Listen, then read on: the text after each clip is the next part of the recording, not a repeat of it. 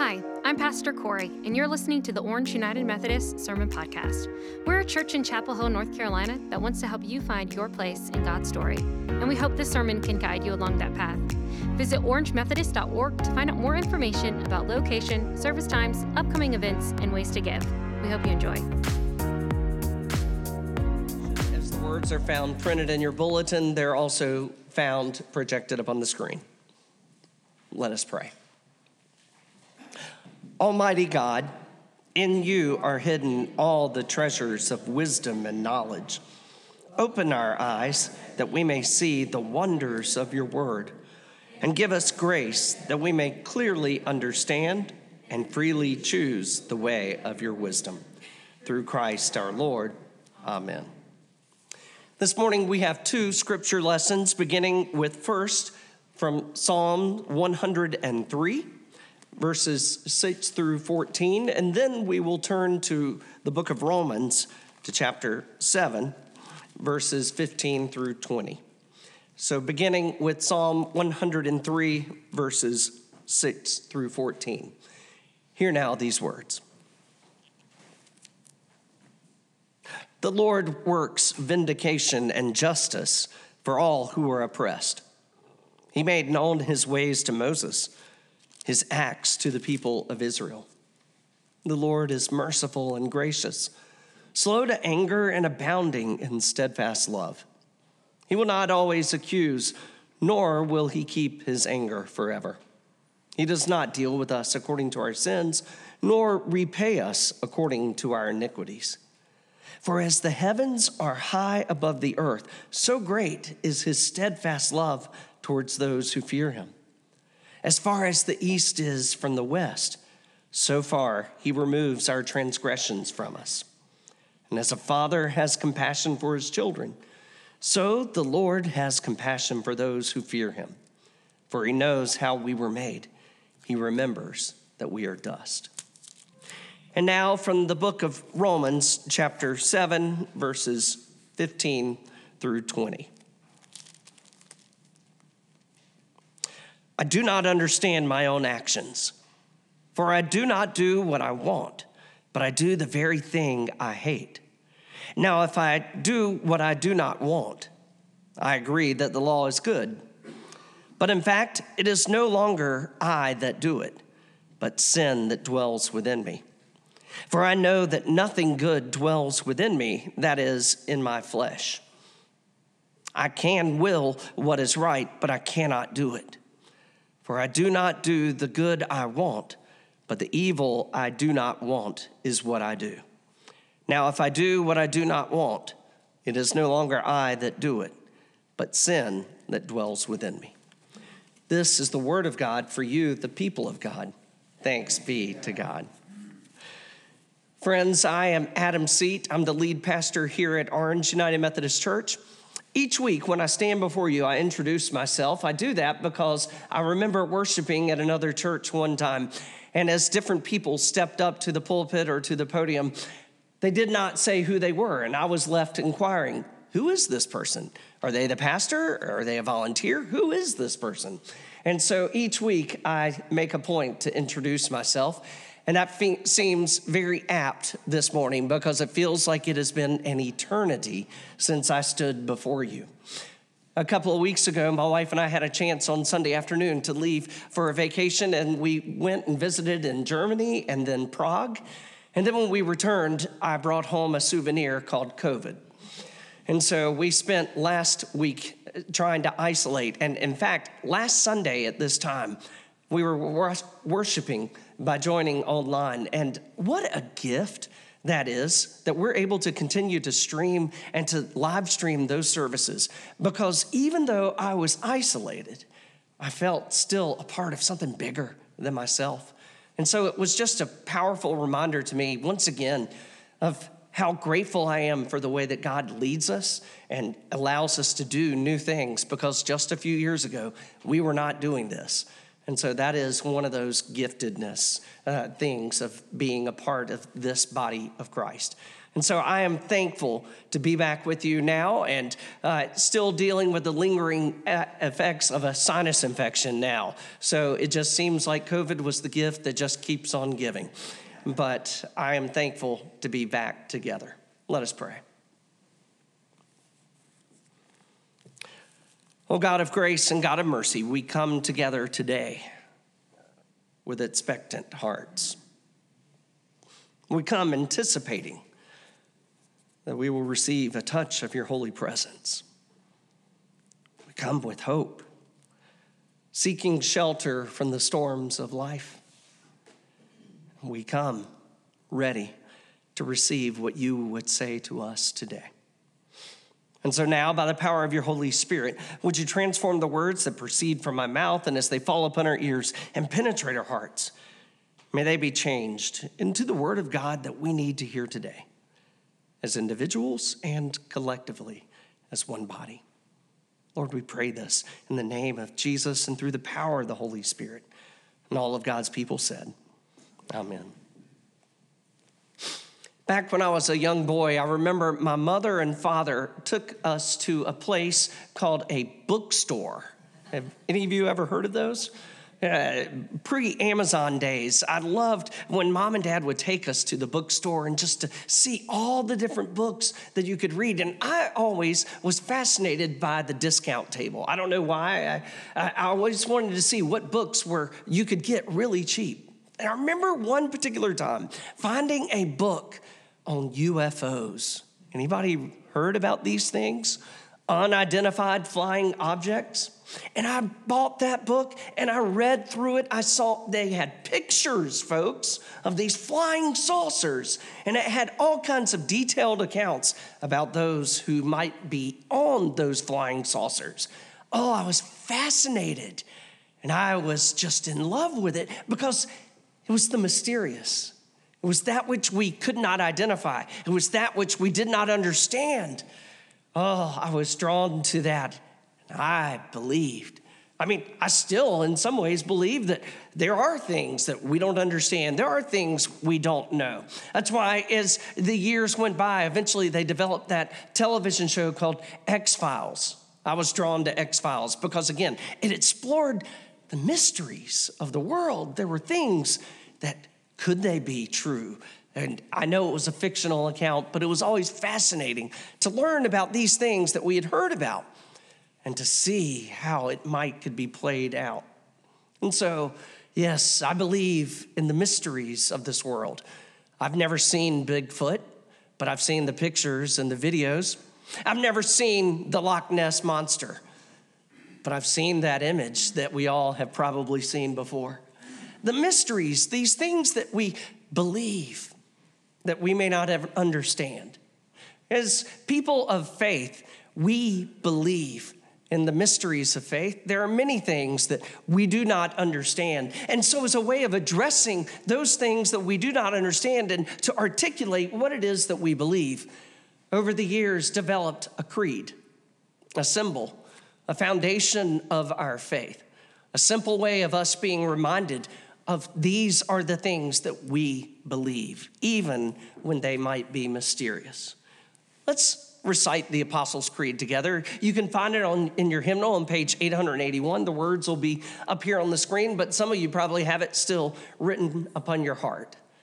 I believe in God the Father Almighty, maker of heaven and earth, and in Jesus Christ, his only Son, our Lord, who was conceived by the Holy Spirit, born of the Virgin Mary, suffered under Pontius Pilate, was crucified, dead, and buried. The third day he rose from the dead.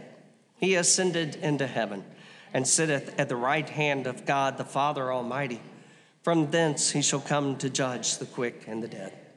I believe in the Holy Spirit, the Holy Catholic Church, the communion of saints, the forgiveness of sins, the resurrection of the body, and the life everlasting. Amen. Today, as we're drawing towards the end of our study of the Apostles' Creed, we're focusing in on the forgiveness of sins.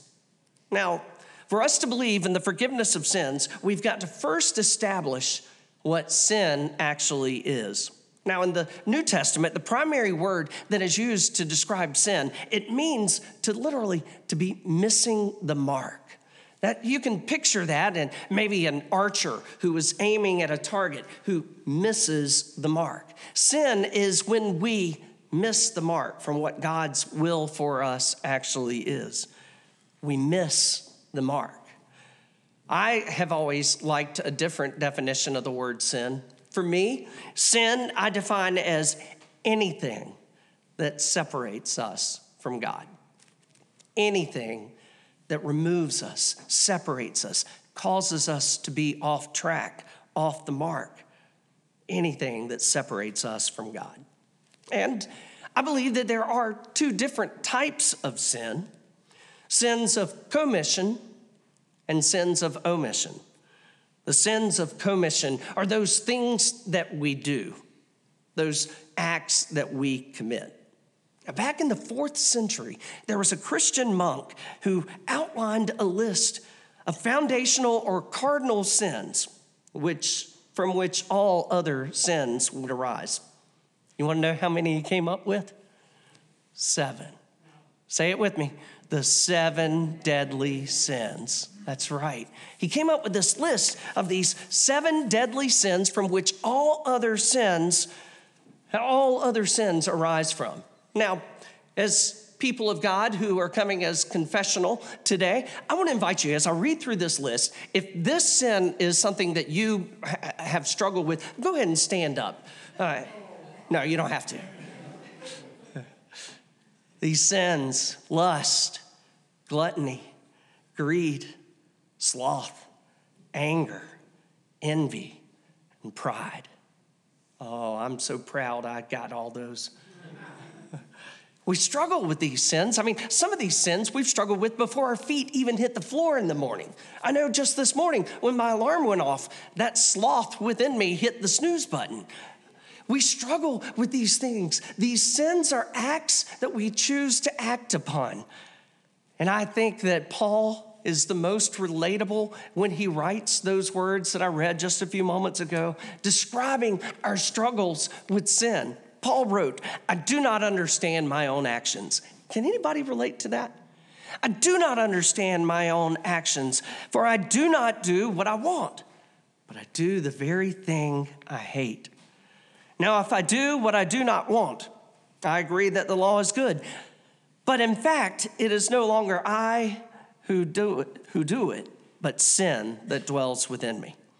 For I know that the good does not dwell within me, that is, in my flesh. For the desire to do the good lies close at hand, but not the ability. For I do not do the good I want, but the evil I do not want is what I do. Oh, those words that speak so strongly about that struggle of doing the things that we do not want. My wife and I were just talking in Sunday school about how we'll go eat at a Mexican restaurant and they'll bring the salsa and the chips, and sometimes we'll order the queso and we'll be eating on that and eating on that. And I say, I need to stop because I've still got a food entree that is coming. But I still find myself dipping another chip and eating it. I do the things that I do not want. That is a struggle. We struggle with these sins. We struggle with the acts that we do. It is every day that battle that we fight, these sins of commission. But I think it's also powerful when we consider the sins of omission, those things that we do not do, those things that we omit. I find it beautiful that in our prayer of confession that we pray every time that we celebrate the Lord's Supper, we pray a part of that prayer says that we have not loved our neighbors. We've not heard the cry of the needy. Those are sins of omission. Those things that we didn't do. And, I know for me that sins of omission many times are those kind of things that I truly hold on to. And I beat myself up over it because I know I should have done something in this circumstance, or I should have done something, but I didn't. I did not hear the cry of the needy.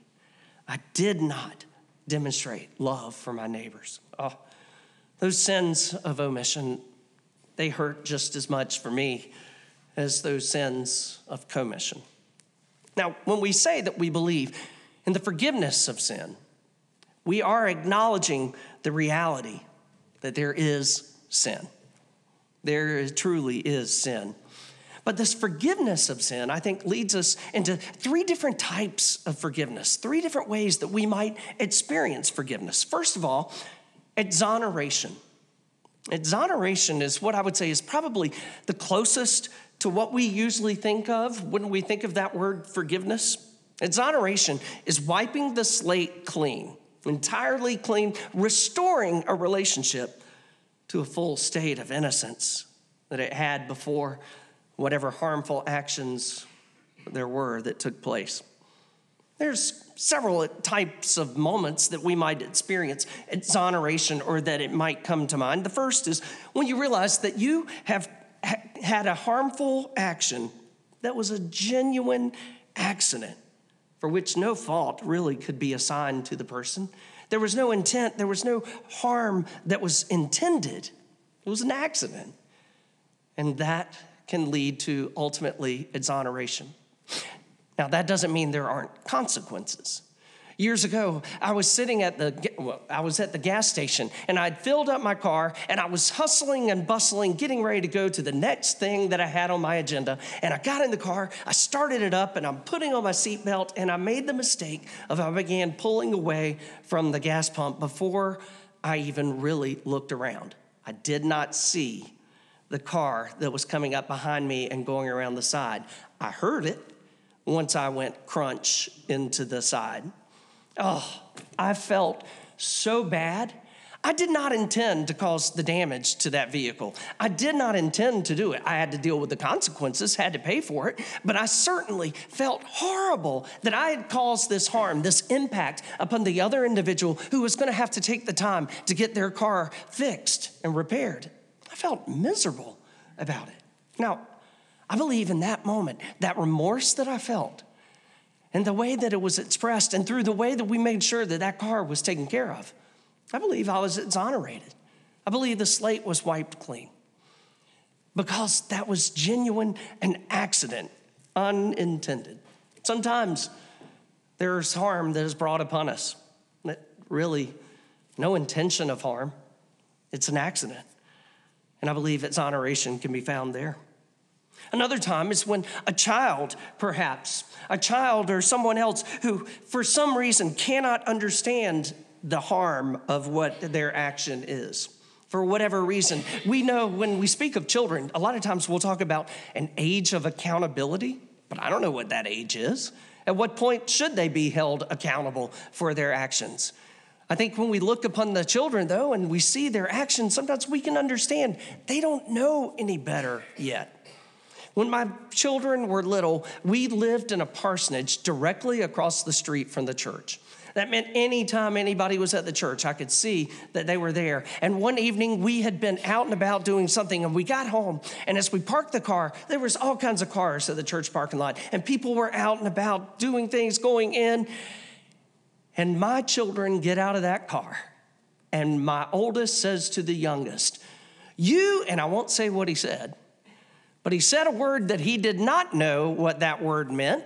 It was a word that we do not use. We don't use that expression most of the time. And he was shouting it at the top of his lungs over and over again. And I was so embarrassed. I was looking at the people across the street at the church who were looking at my child who was saying this word that he should not have been saying. And I'm thinking, they're going to think I'm a terrible parent. They're going to think that I'm the worst because I'm letting my child do this and grab hold of them and let them know, you don't say that word.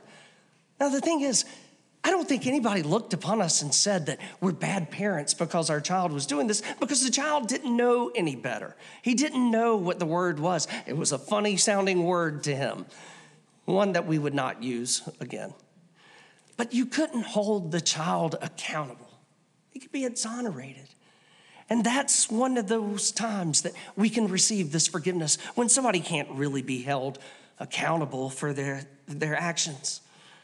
And the third situation that we might think of when we think of exoneration is when the person who hurt you, when the person who caused harm sincerely, fully demonstrates contrition, remorse. They have no excuse. Once again, I'm sure you're glad to be a little further away. I'm not positive anymore. I am positive, I'm negative. But when somebody has that genuine sincerity, you know the reality of that apology. You know the reality of they recognize the hurt that they have caused. They come bearing that full weight of that harm, and they seek that forgiveness. You know, in those moments, we can offer exoneration, that forgiveness. Now, another type of forgiveness is similar, but not quite the same, and I would call this one forbearance. Forbearance is when we think of offering someone forgiveness, but not forget. Forgive, but not forget. We're going to hold on to it for a little bit longer to make sure that that expression of sorrow or that expression of guilt is sincere and truly real. I think about it as a child when I would do something to annoy my sister. Oh, I have an older sister, and I would do my best to pick and to prod and to do whatever I could to make her angry. You think my jokes are bad now. You should have heard 8-year-old me trying to annoy my older sister.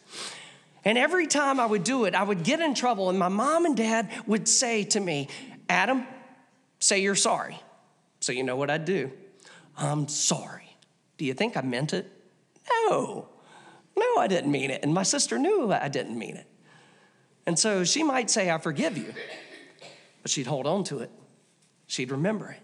We do this sometimes because we have that old saying, fool me once, shame on me. Fool me twice? No, fool me once. Forgive me. Fool me once, shame on you. Fool me twice, shame on me. We're going to hold on. We're going to forgive, but we won't necessarily forget. However, when we do this, we're saying we're willing to forgive because this relationship means so much to me. I'm going to hold on to this hurt, but it means so much to me that I want this relationship to hold on. I need this relationship to be whole. And so in some cases, we may offer forgiveness, but holding on. But ultimately, that potentially has a chance to even lead back to exoneration because we see the love, we see the sincerity within the heart. We may have held on to it, but ultimately, we can let it go. Now, the last type of forgiveness, is the way that I understand it, would be what I would call release. There are some things that are more challenging to forgive than others.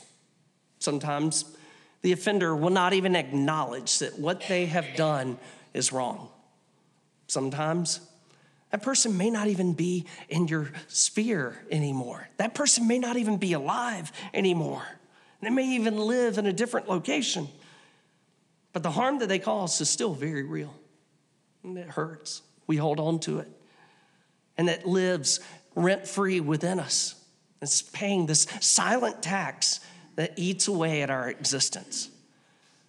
And so the only thing sometimes that we can do is not by our might, but by the power of Jesus Christ, that we might be able to release. Release does not exonerate the offender. Release is different, and it does not necessarily require forbearance of forgiving and being willing to hold on. It doesn't even mean that we're going to try to continue in that relationship with the one that has caused harm. It just simply means that we release. We go through the power of God and ask that he would take that and remove that hurt, that harm, that offense away from us. I think it's beautiful the way that the psalmist writes in Psalm 103, how the Lord is merciful and gracious, slow to anger and abounding in steadfast love. He will not always accuse, nor will he keep his anger forever. He does not deal with us according to our sins, nor repay us according to our iniquities. For as the heavens are high above the earth, so great is his steadfast love toward those who fear him. And as far as the east is from the west, so far he removes our transgressions from us. And as a father has compassion for his children, so the Lord has compassion for those who fear him. As people of God, we all recognize we are all sinners in need of God's mercy. And when we come to God, one, we can receive forgiveness when we bring this heart of contrition, this heart of repentance, seeking to be made whole, having that relationship restored. But there are those that we are called upon to offer forgiveness to that it may be more challenging than what we ourselves could ever do. And in those moments, I pray that we might be able to lift it up to God, and that as far as the east is from the west, so he might remove that hurt. And as the Father has compassion for his children, so the Lord might have compassion upon those who fear him. And may he grant us that release. When we recognize that all of us are in need of forgiveness, we accept Christ's call to forgive others.